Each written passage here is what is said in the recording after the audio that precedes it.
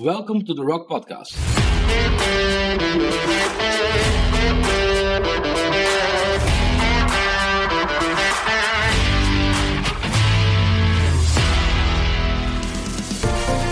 We believe this podcast is built on the rock and will teach and equip you for the works of ministry. We believe and trust God that the teachings will give you the keys to enter into a deeper revelation of the Word. We pray that the Holy Spirit will ignite an unstoppable fire in you and that it will transform you and every place you set your feet. Enjoy today's episode. Goedemorgen, welkom bij de Rock Podcast. Mijn naam is Koelewijn en ik heb het voorrecht om deze aflevering voor u te mogen verzorgen. En het onderwerp waar ik deze ochtend over wil spreken is: we zijn gered door genade en we zijn vastgehouden door genade. En ik wil beginnen met het lezen vanuit Gods woord, Johannes 10 vanaf vers 27. Mijn schapen horen mijn stem en ik ken ze en zij volgen mij. En ik geef hun eeuwig leven. En zij zullen beslist niet verloren gaan in eeuwigheid. En niemand zal ze uit mijn hand rukken. Mijn Vader die hen aan mij gegeven heeft is meer dan allen. En niemand kan hen uit de hand van mijn Vader rukken. Ik en de Vader zijn één. Vervolgens wil ik lezen Romeinen 5 vers 10.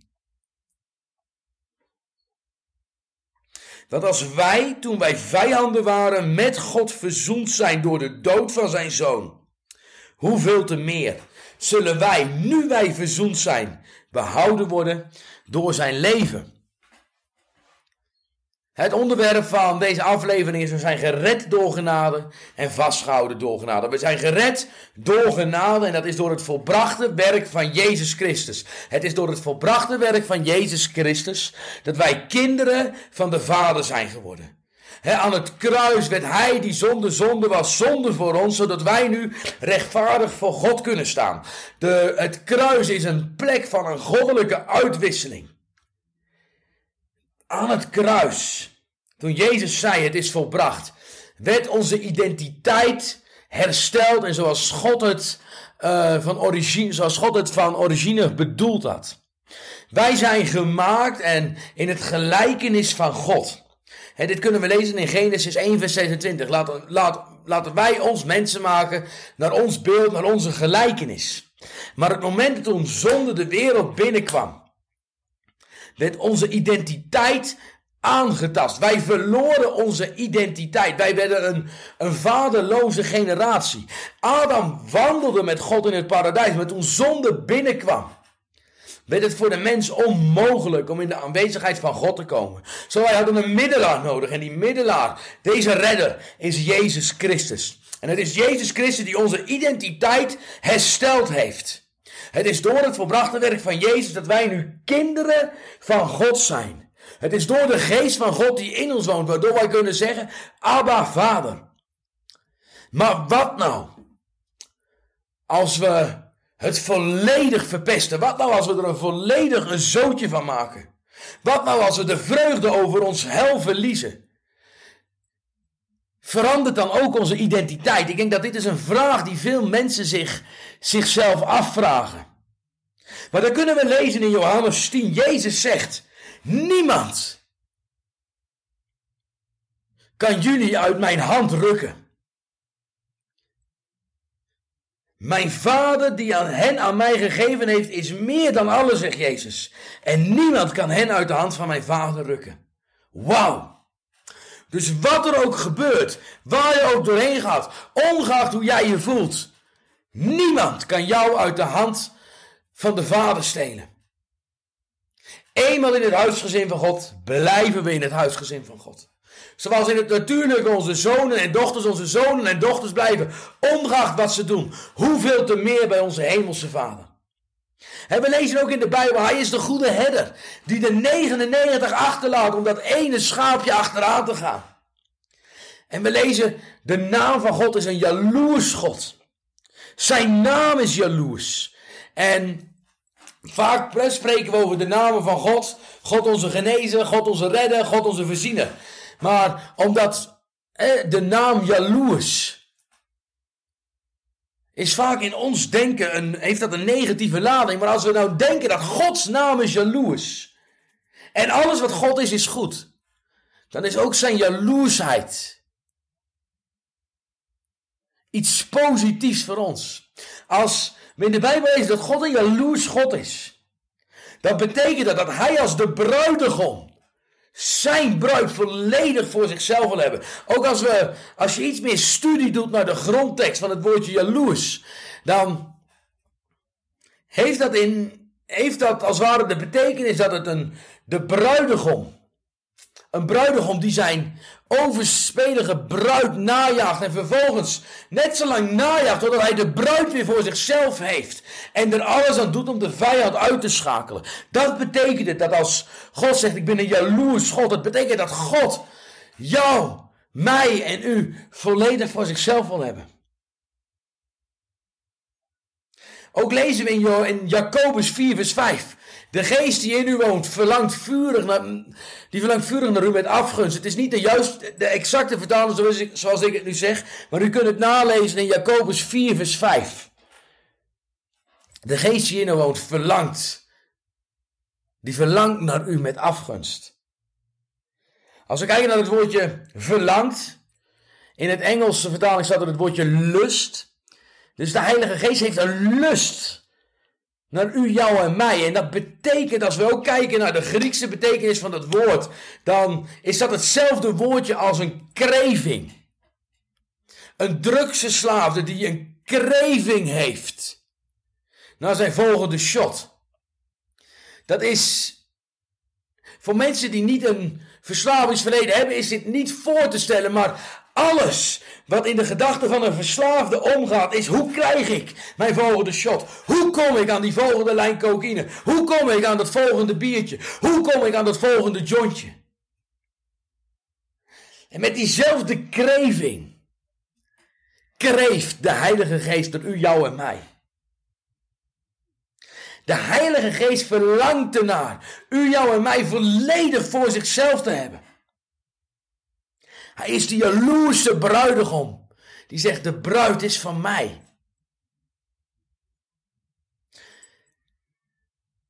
Toen wij vijanden waren, heeft God ons met zichzelf verzoend in de dood van zijn zoon. Alles heeft hij gegeven, zodat wij nu in relatie kunnen komen met God de Vader. Hoeveel te meer, nu wij verzoend zijn, zal hij er niet alles aan doen om u, jou en mij volledig voor zichzelf te houden. En zolang de Heilige Geest je overtuigt, zolang de Heilige Geest je najaagt, keer terug, betekent het dat de Heilige Geest nog niet klaar met je is.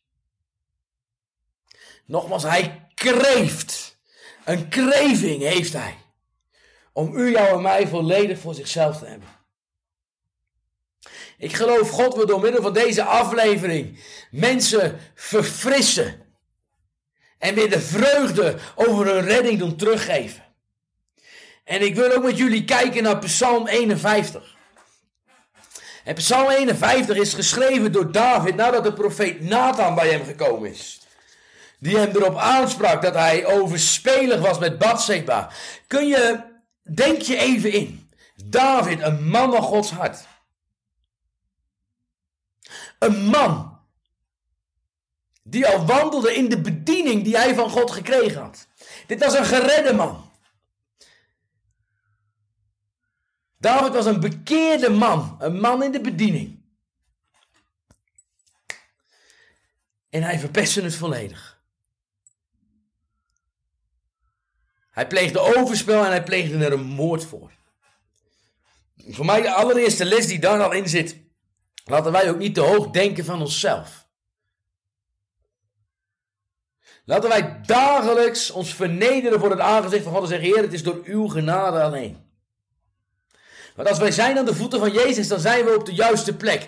Ik geloof, dit is ook het probleem waarom David viel in deze zonde. Israël was in oorlog. En David had moeten meevechten met zijn volk tegen de vijand.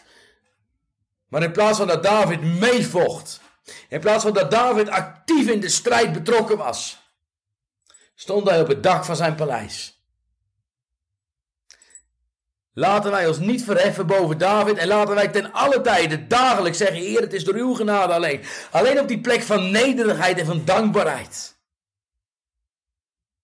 Geloof ik, zijn we veilig voor tegen de aanvallen van de vijand en tegen de aanvallen van de wereld.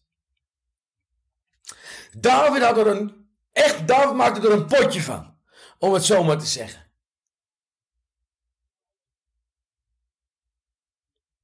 Meer als dat de meeste mensen waarschijnlijk ooit zullen doen. Kun je je voorstellen dat je vreemd gaat en er vervolgens ook nog een moord voor pleegt?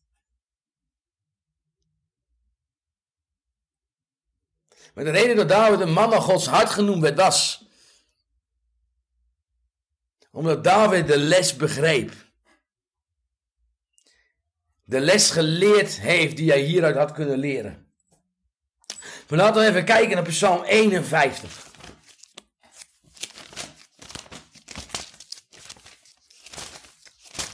En ik wil graag met jullie lezen de eerste 4 versen. Wees mij genadig, o God, overeenkomstig uw goedertierenheid. Delg mijn overtreding uit overeenkomstig uw grote barmhartigheid.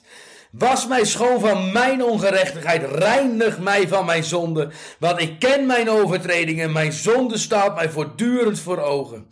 Tegen u alleen, heb ik gezondigd. Ik heb kwaad gedaan. Ik heb gedaan wat kwaad is in uw ogen.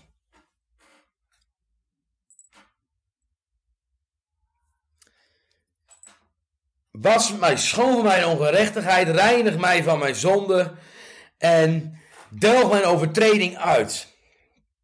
Als we kijken naar het woordje overtreding, is dat het Hebreeuwse woordje pesha en dat betekent rebellie. Of met andere woorden, niet datgene doen wat God van je vraagt, maar datgene doen wat jij wil. En dat kan zoiets zijn als niet op het front aan het vechten zijn, zoals David niet op het front was. Maar dat kan ook iets heel kleins zijn. Hoe vaak zijn wij niet ongehoorzaam aan datgene wat God van ons vraagt?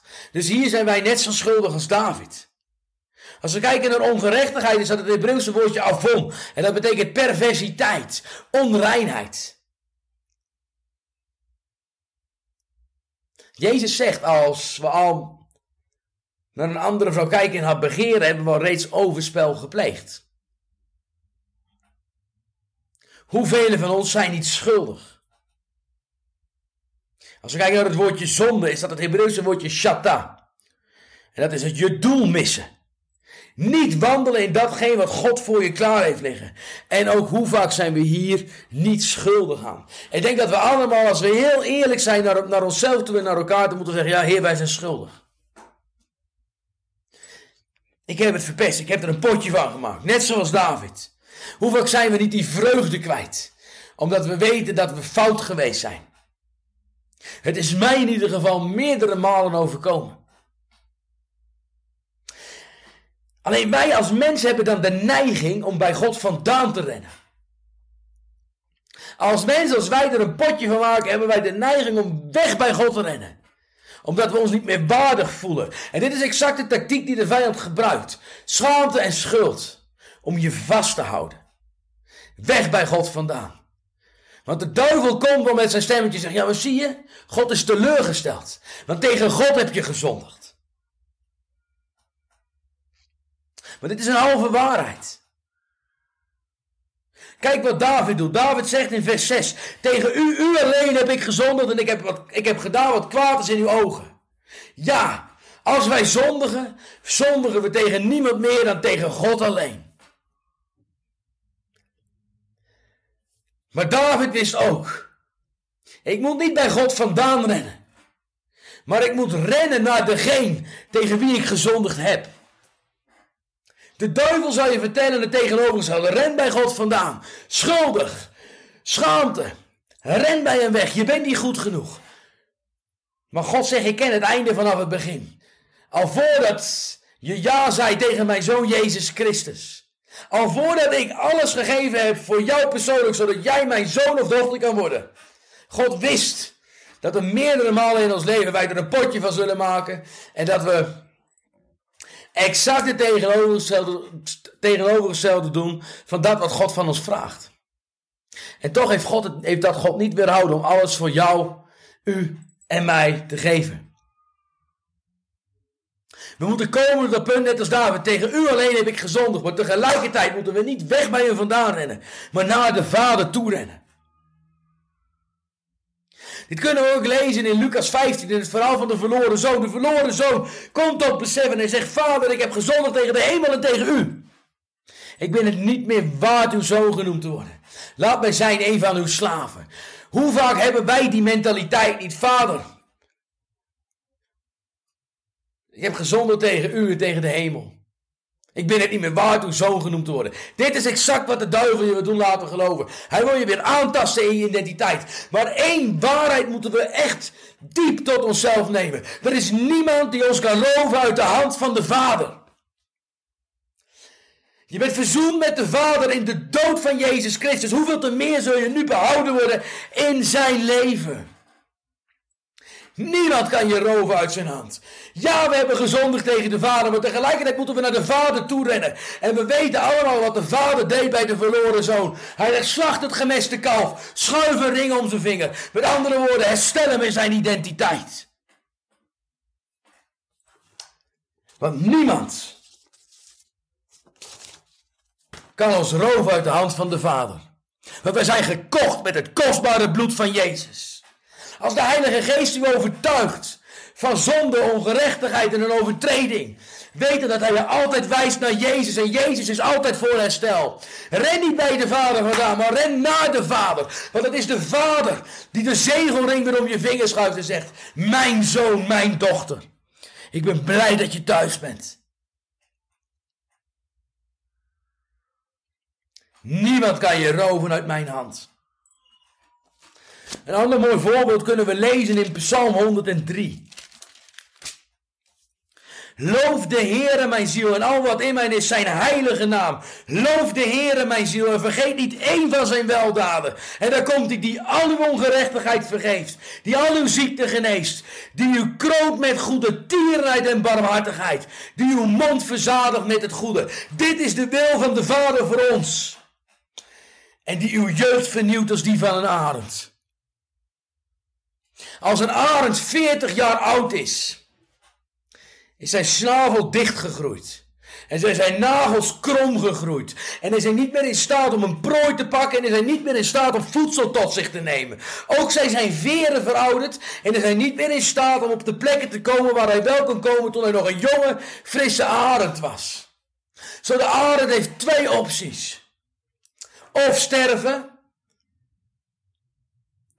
Of het proces ingaan van de vernieuwing van zijn jeugd. En wat de arend doet is hij zondert zich af en hij blijft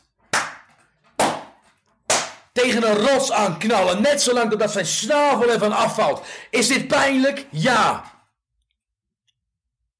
Maar uiteindelijk meer dan de moeite waard. Want na verloop van tijd groeit er weer een nieuwe snavel aan. En met deze nieuwe snavel trekt hij zijn krom gegroeide nagels eruit en groeien ook nieuwe nagels aan. En hij is weer in staat om een prooi te pakken en voedsel tot zich te nemen. En met het voedsel wat hij tot zich neemt, komt hij weer op kracht. Tegelijkertijd trekt hij met die nieuwe snavel zijn oude veren uit. En na verloop van tijd groeien er nieuwe veren aan. En hij is ook weer in staat om te gaan naar de plekken waar hij kon komen. Toen hij eens een jonge en frisse arend was. Ook kan hij met zijn nieuwe snavel weer de geluiden maken die hij maakte toen hij een jonge arend was. Dit is wat het betekent als je jeugd vernieuwd wordt als die van een arend. Hoeveel van ons? Na verloop van tijd zijn we de vreugde kwijt over ons heil. Zijn we niet meer zo gepassioneerd als dat we eerst waren. En dat kan allerlei redenen hebben. Kan door omstandigheden zijn. Kan door onze verkeerde keuzes zijn. Kan door onze fouten en tekortkomingen zijn. Kan door invloeden van buitenaf zijn. Maar God zegt, laat je jeugd vernieuwen als die van een arend. Doe net als die arend. Ren naar de Vader. Bots met je snavel tegen die rots aan. Als we denken over wie de rots is een persoon. En die persoon is Jezus Christus. Jezus Christus is de rots waarop we bouwen. Wij moeten Rennen naar Jezus toe. Met onze snavel tegen die rots aan knallen. Net zolang dat onze snavel, onze dichtgegroeide snavel afvalt. Is dit pijnlijk? Ja. We moeten zeggen, Jezus, hier zijn wij. Met onze fouten, met onze tekortkomingen, met onze zonden, met onze moeilijke omstandigheden. Ja, we zijn onze vreugde verloren, maar Jezus, ik wil weer het geluid kunnen maken. Als die ik maakte toen ik tot geloof kwam. Ik wil weer gepassioneerd zijn. Ik wil de mensen weer vertellen van de vreugde die is in de redding. Die er is in de naam van Jezus. Ren naar Jezus toe. Ren naar de Vader toe. Laat de Vader de zegelring om je vinger schuiven en zeggen, mijn zoon, mijn dochter, ik herstel je in je identiteit. Bots met je snavel tegen Jezus aan. Zodat je weer het geluid kan maken zoals je maakte toen je tot geloof kwam. Zodat je weer de vreugde over je hel terugkrijgt. Ren naar Jezus. Jezus wil altijd herstellen. Jezus wil altijd verfrissen. En als de Heilige Geest u, jou of mij overtuigt, wijst hij altijd naar Jezus. Tegen u alleen heb ik gezondigd. Ik heb kwaad gedaan. Wat is in uw ogen? Ja, we zijn fout geweest tegenover de Vader. Maar hij is ook de enige die in staat is en gewillig is om ons te helpen. We moeten rennen naar de Vader. We moeten rennen naar degene tegen wie we gezondigd hebben. Want hij wil herstellen. Hij wil uw jeugd vernieuwen als die van een arend.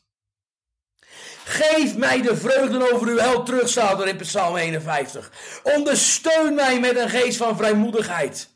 Want dan zal ik overtreders uw wegen leren. En zondaars zullen zich tot u bekeren. Zie je krijgt die stem weer terug die je eerst had. Je gaat mensen weer vertellen van de vergeving die is in Jezus Christus. Je gaat de geluiden weer maken als een jonge, sterke arend. Red mij van mijn bloedschulden, o God, God van mijn hel. Want dan zal mijn tong vrolijk zingen van uw gerechtigheid. Heere, open mijn lippen, dan zal mijn mond uw lof verkondigen. Want u vindt geen vreugde in offers, anders zou ik ze brengen. In brandoffers schept u geen behagen. Maar de offers voor God zijn een gebroken geest. Een verbrijzeld en verslagen hart zult u, o God, niet verachten. Als wij naar de Vader komen en zeggen, Vader, hier zijn wij. Ja, ik heb er een potje aan gemaakt. Ja, ik zag het niet meer zitten. Ja, ik was mijn vreugde kwijt. Maar u bent in staat en gewillig om mij te helpen. Dan zegt God, ik geef je de vreugde over het hel terug. En ik zal de Heilige Geest niet van u wegnemen. Schep mij een rein hart, o God. En vernieuw in mijn binnenste een standvastige geest. Halleluja. Halleluja. Dit is onze Jezus. Dit is de rots waarop we bouwen.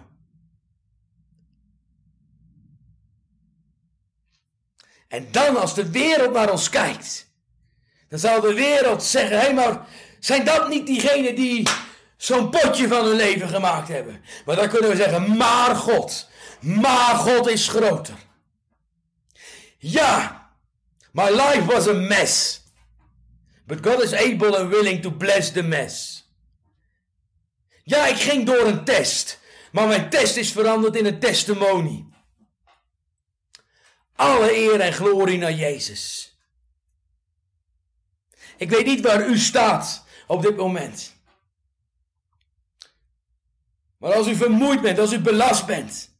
Jezus zegt ook, kom naar mij, ieder die vermoeid en belast is, want ik zal u rust geven. Want mijn last is licht en mijn juk is zacht. Zo Vader, ik bid. We komen voor u. En we willen kwetsbaar zijn voor u. We hoeven niks te verbergen voor u. Want Vader, u weet alles. U kent ons zitten en u kent ons gaan.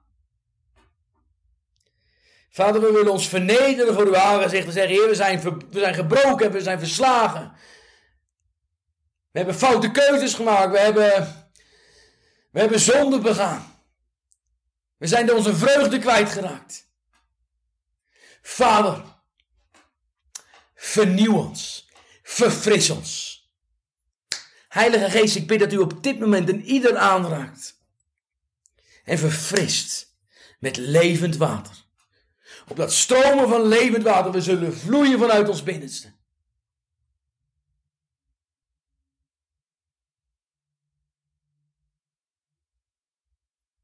geef mij de vreugde over uw heil terug. Geef ons de vreugde over ons heil terug. Heilige Geest, verfris ons. Heilige Geest, bedien ons tot in het diepst van ons zijn. U weet wat we nodig hebben. U kent ons beter dan dat wij onszelf kennen. En ik bid, Heilige Geest, dat u in ieder aanraakt, heel persoonlijk, op dit moment. In Jezus' naam. Amen.